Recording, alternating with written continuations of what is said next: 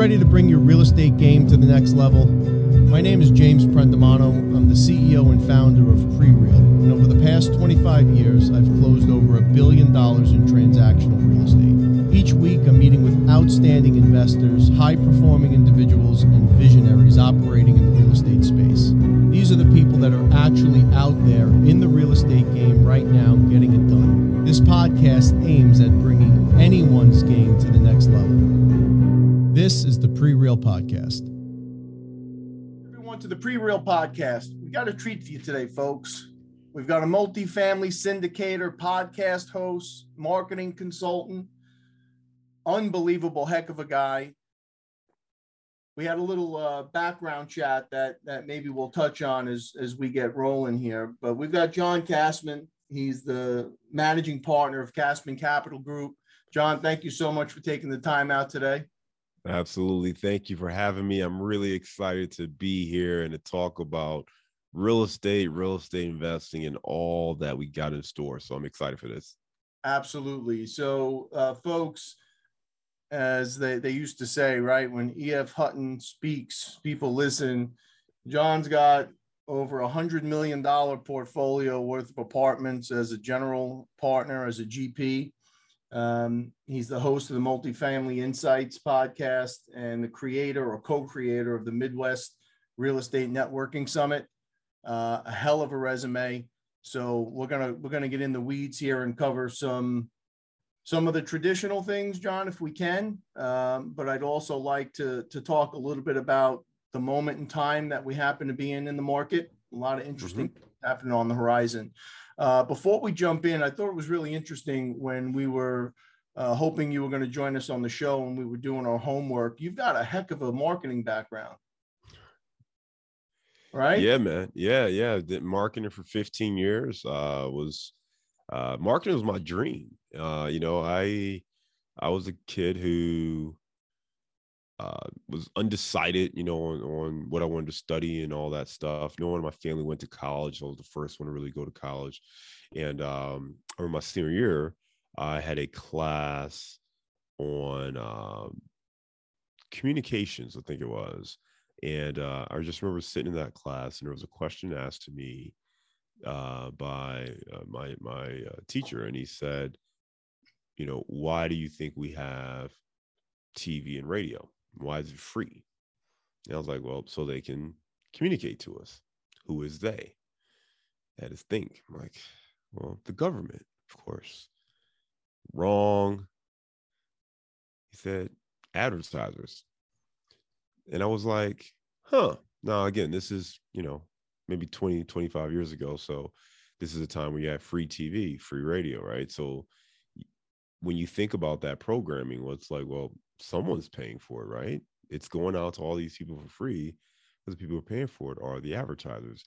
And that took me down this rabbit hole of learning about public relations and marketing and communications and crafting a narrative and all of these different things, and why it's important to have a voice and why it's important to have representation of that voice, because otherwise other people get to craft this narrative and you don't get a chance to really understand that. So that got me into the space. So I was in love with it, loved marketing, loved learning about products and services and how to convey the right benefits to the right people at the right time.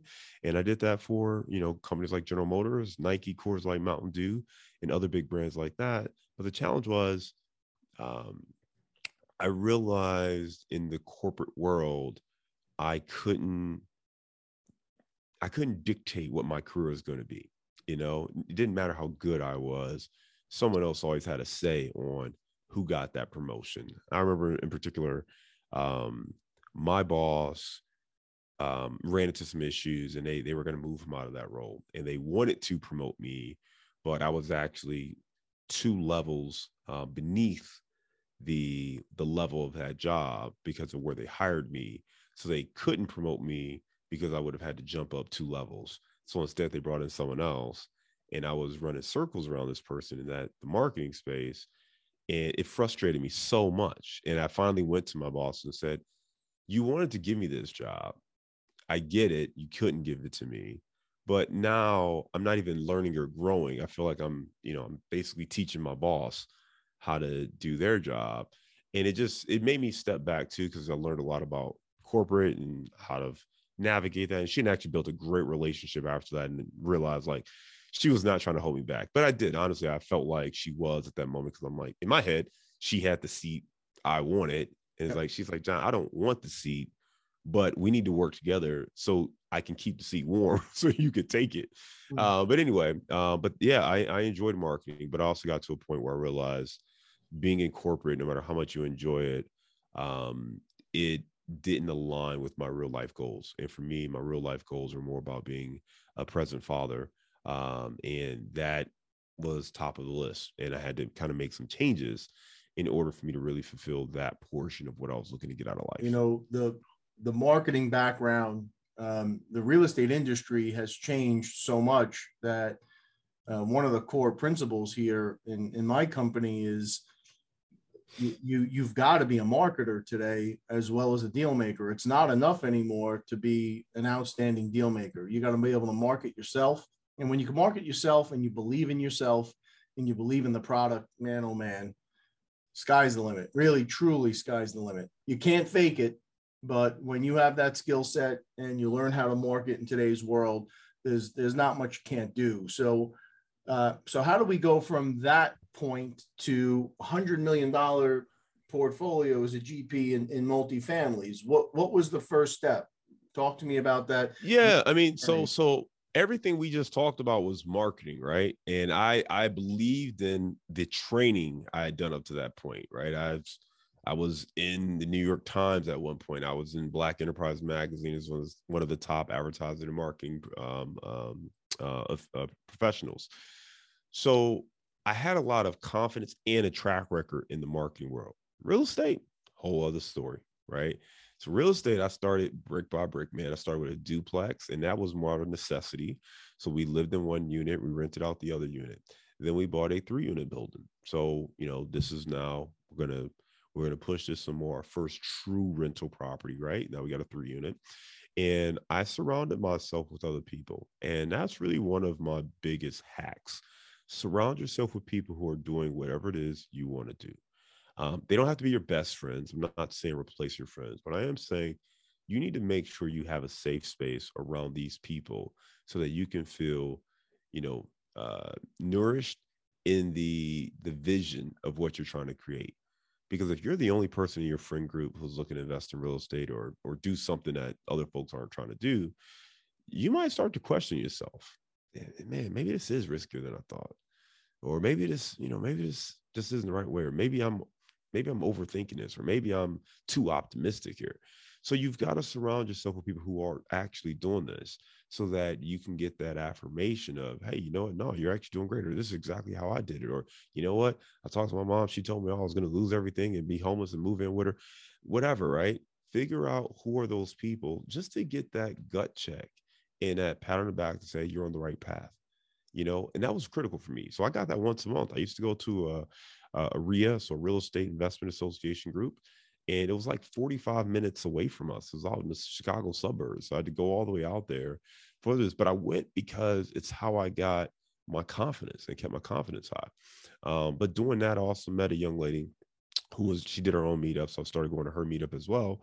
And I watched her go from a 3-unit property to a 9-unit property to a 90-unit portfolio, all within about 18 months. And when she went from the 3 to 9, it showed me this was possible, because this is the first real person I met who was actually growing a portfolio. I've met a couple people who had a property, but I've actually, up to that point, I didn't know anyone who was growing their portfolio, because it's just not something people openly talk about, right? And at that time, there's social media, obviously, but Facebook was fairly new still. People are using it, but it's not like now where your grandma's on Facebook, right? So you just didn't know. And just knowing this person who was growing a portfolio, it made it real to me, and it made it tangible. It wasn't just these people in the books. It wasn't just these random people on a podcast. It wasn't just these random avatars on some, Bigger Pockets or some other forum.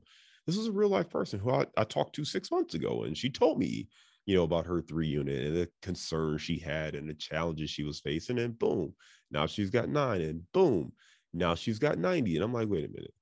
From 9 to 15 might make sense. 9 to 20, maybe 9 to 90.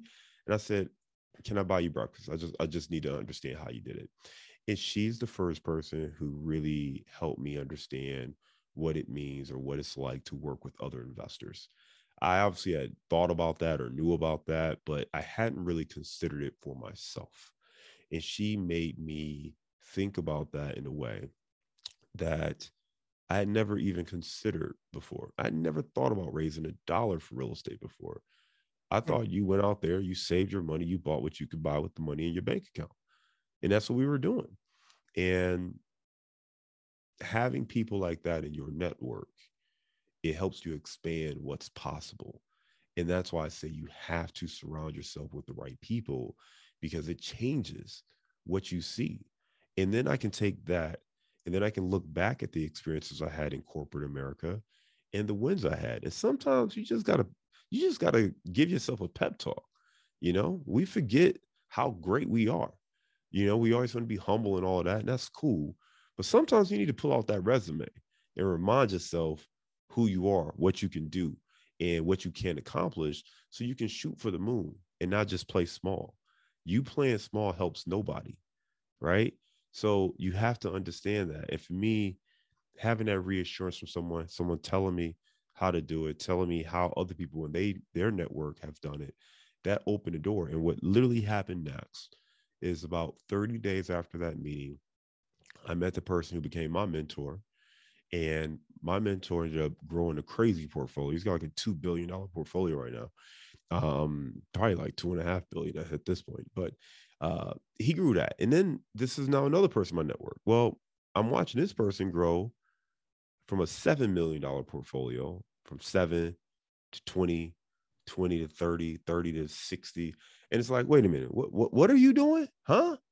So what is this syndication? How does this stuff work? So now these are the people I'm surrounding myself with. So when these are your friends and these are the people you're working with, you expand. So for me on a tactical level, what happened is I learned about apartment syndication, working with other investors. And a lot of apartment syndication is finding a good deal, being able to operate it, but also being able to raise and attract capital for these deals. And that's really where some of the marketing background was able to come into play to help me be effective and successful there.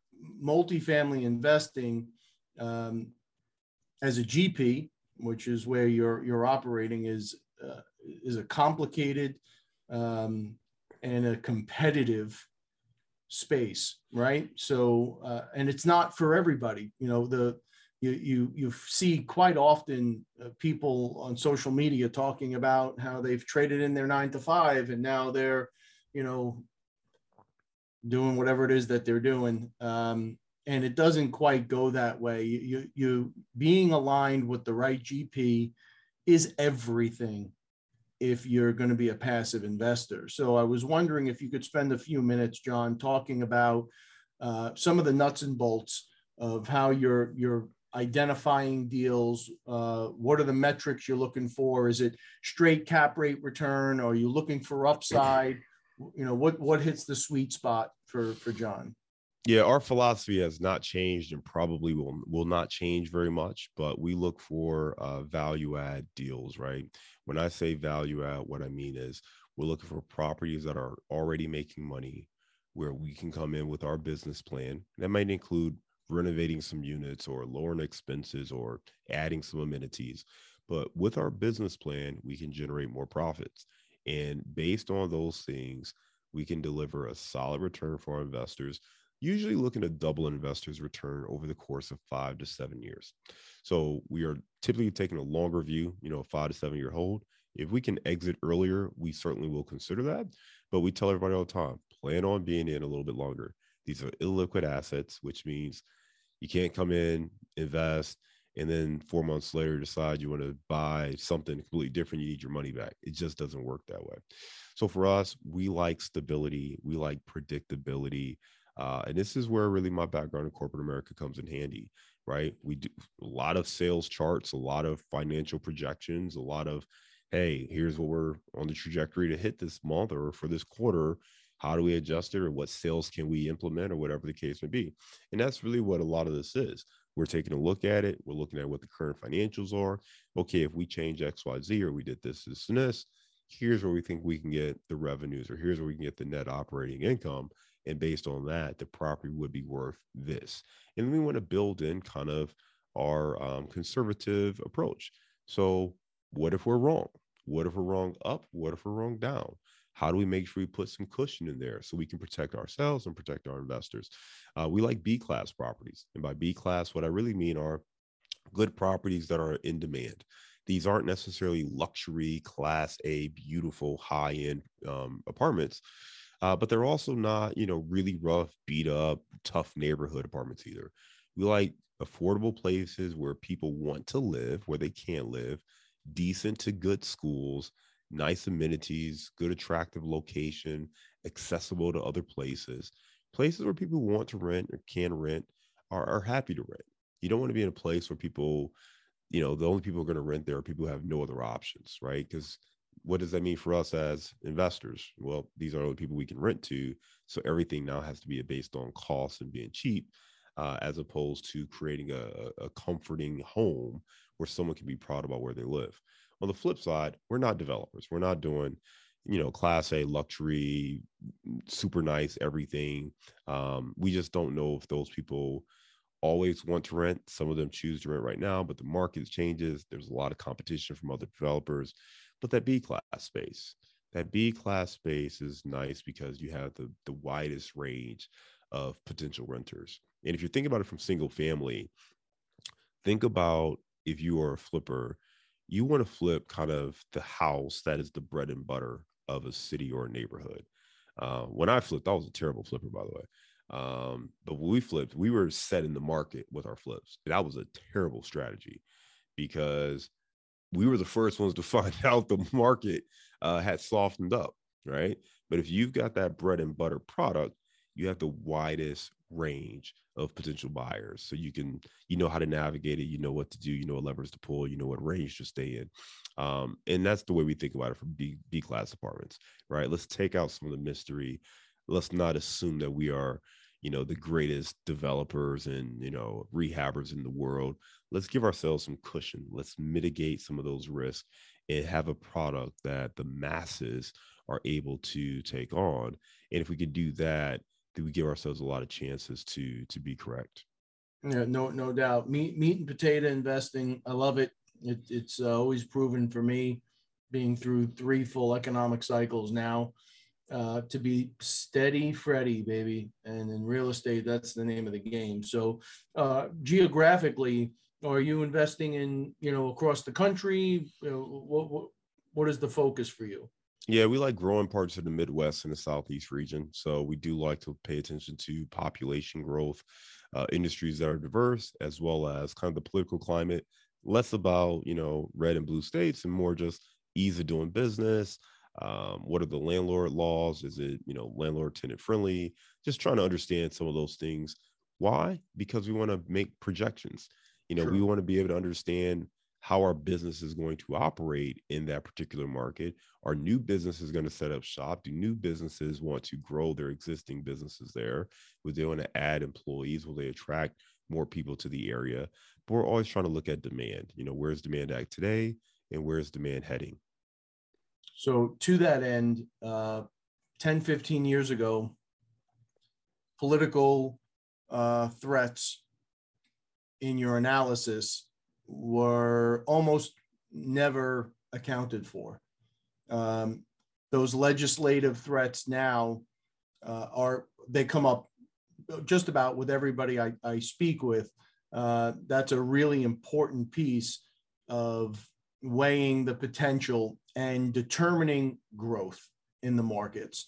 I'm curious there's this confluence of so many factors now, right? There's decentralizations of some of the cities, and there seems to be a buy-in from corporate America for the first time that remote working and not being in the office, which was, it's so funny that some of the younger folks that work with me, don't understand how frowned upon that was not too long ago, right? It just wasn't an option. Just a few years ago. Yeah, you were in 6 days, sometimes 7 days a week, and you had, as you had said earlier, you put in the grind and you kind of climbed the ladder, and that was it.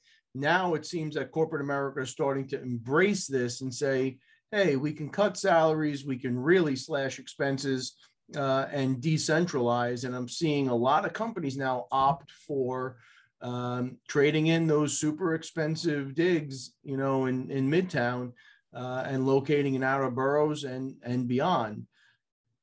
These markets, as look, this is a cycle, and it never ceases to amaze me how people forget that this is a cycle. It's going to go up, it's going to come down, it's going to go back up again. Typically in these secondary markets, these tertiary markets, they're the first to get hit with the luxury, right? Those are the first markets where last go around, Florida in 2008, it was red hot one day, and then for 2 years you couldn't give something away. I'm wondering what your insight is. What's your perspective now? Has there been enough decentralization? Is there enough of a shift now in people's habits where those secondary markets have now become primary markets? Is that what we're seeing here? Well, I think everyone's got to look at the factors they look for and make that determination. For us, we think about primary, secondary, and tertiary. Typically, people are looking at population and MSAs to help make those decisions.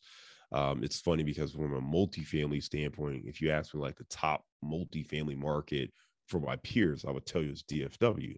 If you look at population, DFW should technically be a secondary market. So it just kind of depends on how you want to look at it. Here's what I would say, though, to answer your question. Everything is cyclical, and you have to understand the different levers that impact. For us, we're always looking at rent and rent growth. So rent is going to be a reflection of demand. It's going to be a reflection of occupancy. It's going to be a reflection of something that they call absorption rate, which is essentially when they're building new apartment buildings, well, how quickly do they get rented? Are they building enough apartment buildings? Are they overbuilding the apartment buildings? Are they underbuilding apartment buildings? So that absorption rate lets us understand, where they're at in that development cycle. So when you get into some of these secondary and tertiary markets where they're not building very much, you're not as exposed because the demand is so high. So the key for us is paying attention to the underlying metrics, not necessarily just the results, right? If you only look at rent and rent growth, you can make some big mistakes. I'll take a look at a market like Phoenix, Arizona. And Phoenix is one where I've talked to some folks who are active in Phoenix. It's one that I don't know as well, but I'll tell you, when I looked at the historicals, it's a market, and a lot of West Coast markets do this. They're very cyclical. When the market's up, they are hot, they're exploding, double-digit growth, on fire. But when the market goes down, they plunge and they take a hit, and they take a while to recover. And that's one thing just to look at. And again, I'm not picking on Phoenix. I don't know the markets. And what I have talked to people about is what's driving Phoenix right now is more fundamental growth, because you have jobs and employers moving there. So I do think it'll be more sustained. But those are the things you want to look at. I want to look beneath the numbers. Don't just look at population growth and rent growth and say, oh, okay, cool, this market grew 12%. Let's go there. Why is it growing 12%? Is that continuing to happen? I might look, if it's, let's say it's job growth, right? Let's say there's a couple big employers, Amazon's moving shop. All right, go read Amazon's report, their quarterly reports. What's going on in the business? Are they planning on opening up more locations there, more warehouses, more facilities, or are they cutting back? Did they have a surplus? Did they beat their estimates and expectations? Or did they come up a little short and they're a little surprised that things softened up? I want to understand, again, am I expecting these things to continue, or am I going to expect change? And I'm also not trying to do this quarterly, because when we're investing, we're going to be in for what, 5 to 7 years. Mm-hmm. So I need to pick something that's fairly stable. I don't want something that's hot, today or these last 2 quarters, but stunk it up last year, right? I want something that is on a nice, steady growth metric. And for the foreseeable future, the underlying metrics that are driving that growth should continue to be there and should continue to drive it. So that's what I'm looking for. I try not to get too caught up in the cycles of it. And that's why I like multifamily. That's the reason I'm not really in office and some of these other things. It's not that I don't like them. It's just that there are a lot of other factors that come into play, and maybe understanding whether or not the time is right is there. With multifamily, it's really straightforward. We have a shortage of housing. It won't get fixed till at least 2030, and most people need a place to live. In a rising interest rate environment, you're going to have less homeowners and home buyers. What are they going to do? They're going to rent. Rents are going up all across this country. It's almost impossible to build affordable housing without government support. So you're not building apartment buildings and then renting them out for $600. It's not happening. So there's plenty of opportunity in many markets. That doesn't mean that you can't have good underlying fundamentals driving your decisions, though. I love it. So before I let you go, can you speak a little bit about the capital markets?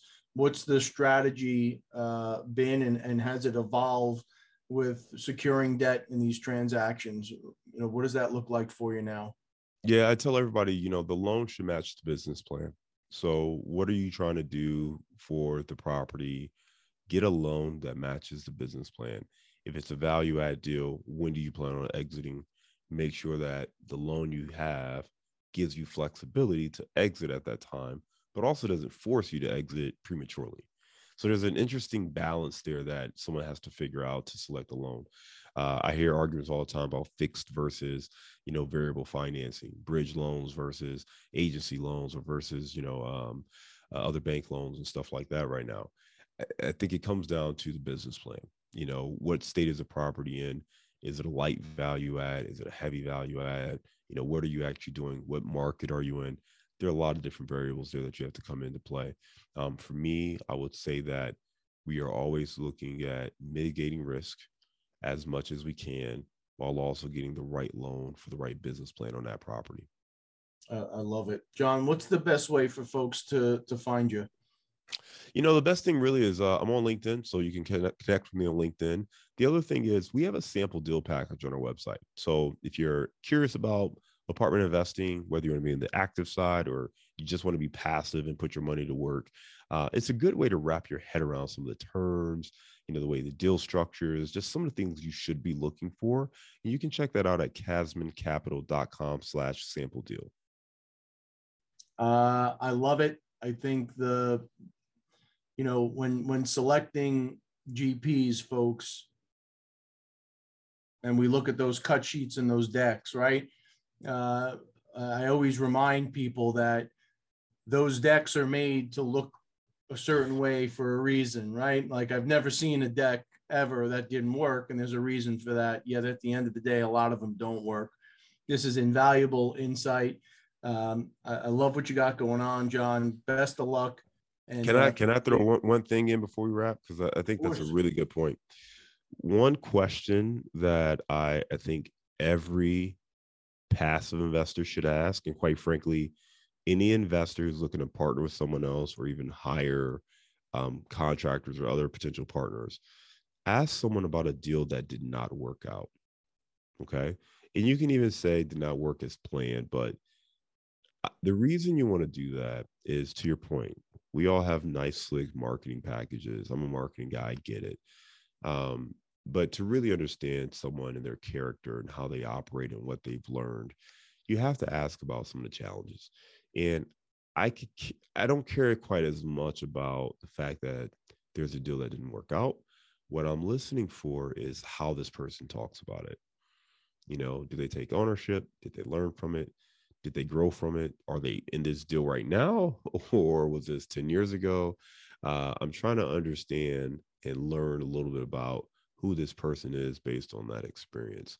And what I'm really looking for is someone who is accountable. I'm looking for a leader. I'm looking for someone who is going to help lead through whatever situations we may come up with. That's me as a GP. If I'm partnering with another operator, I want to hear that. Somebody who's going to roll their sleeves, get in the trenches, be accountable. Hey guys, we didn't account for this. This thing happened. I'm trying to fix it right now. Here's what we're going to do. I want that person, right? I don't want the guy who's going to point the finger and say, well, John, you were supposed to do this. Huh? Right? Even if I was, I'd rather have the person who says, hey, you know what? This got missed. Let's try to figure out a solution so we can fix it. Those are the people you want to partner with, right? So I would ask that, because you are going to be in partnership with these people for, again, 5 to 7 years on our deals.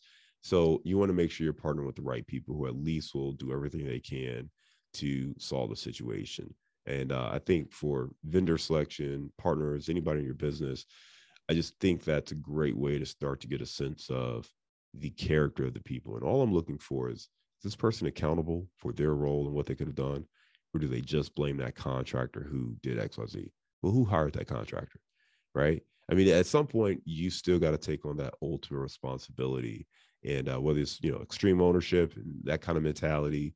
But the reality is I want someone who I feel I'm going to be able to trust to do well as a partner, as opposed to, just blindly hoping this person knows what they're doing.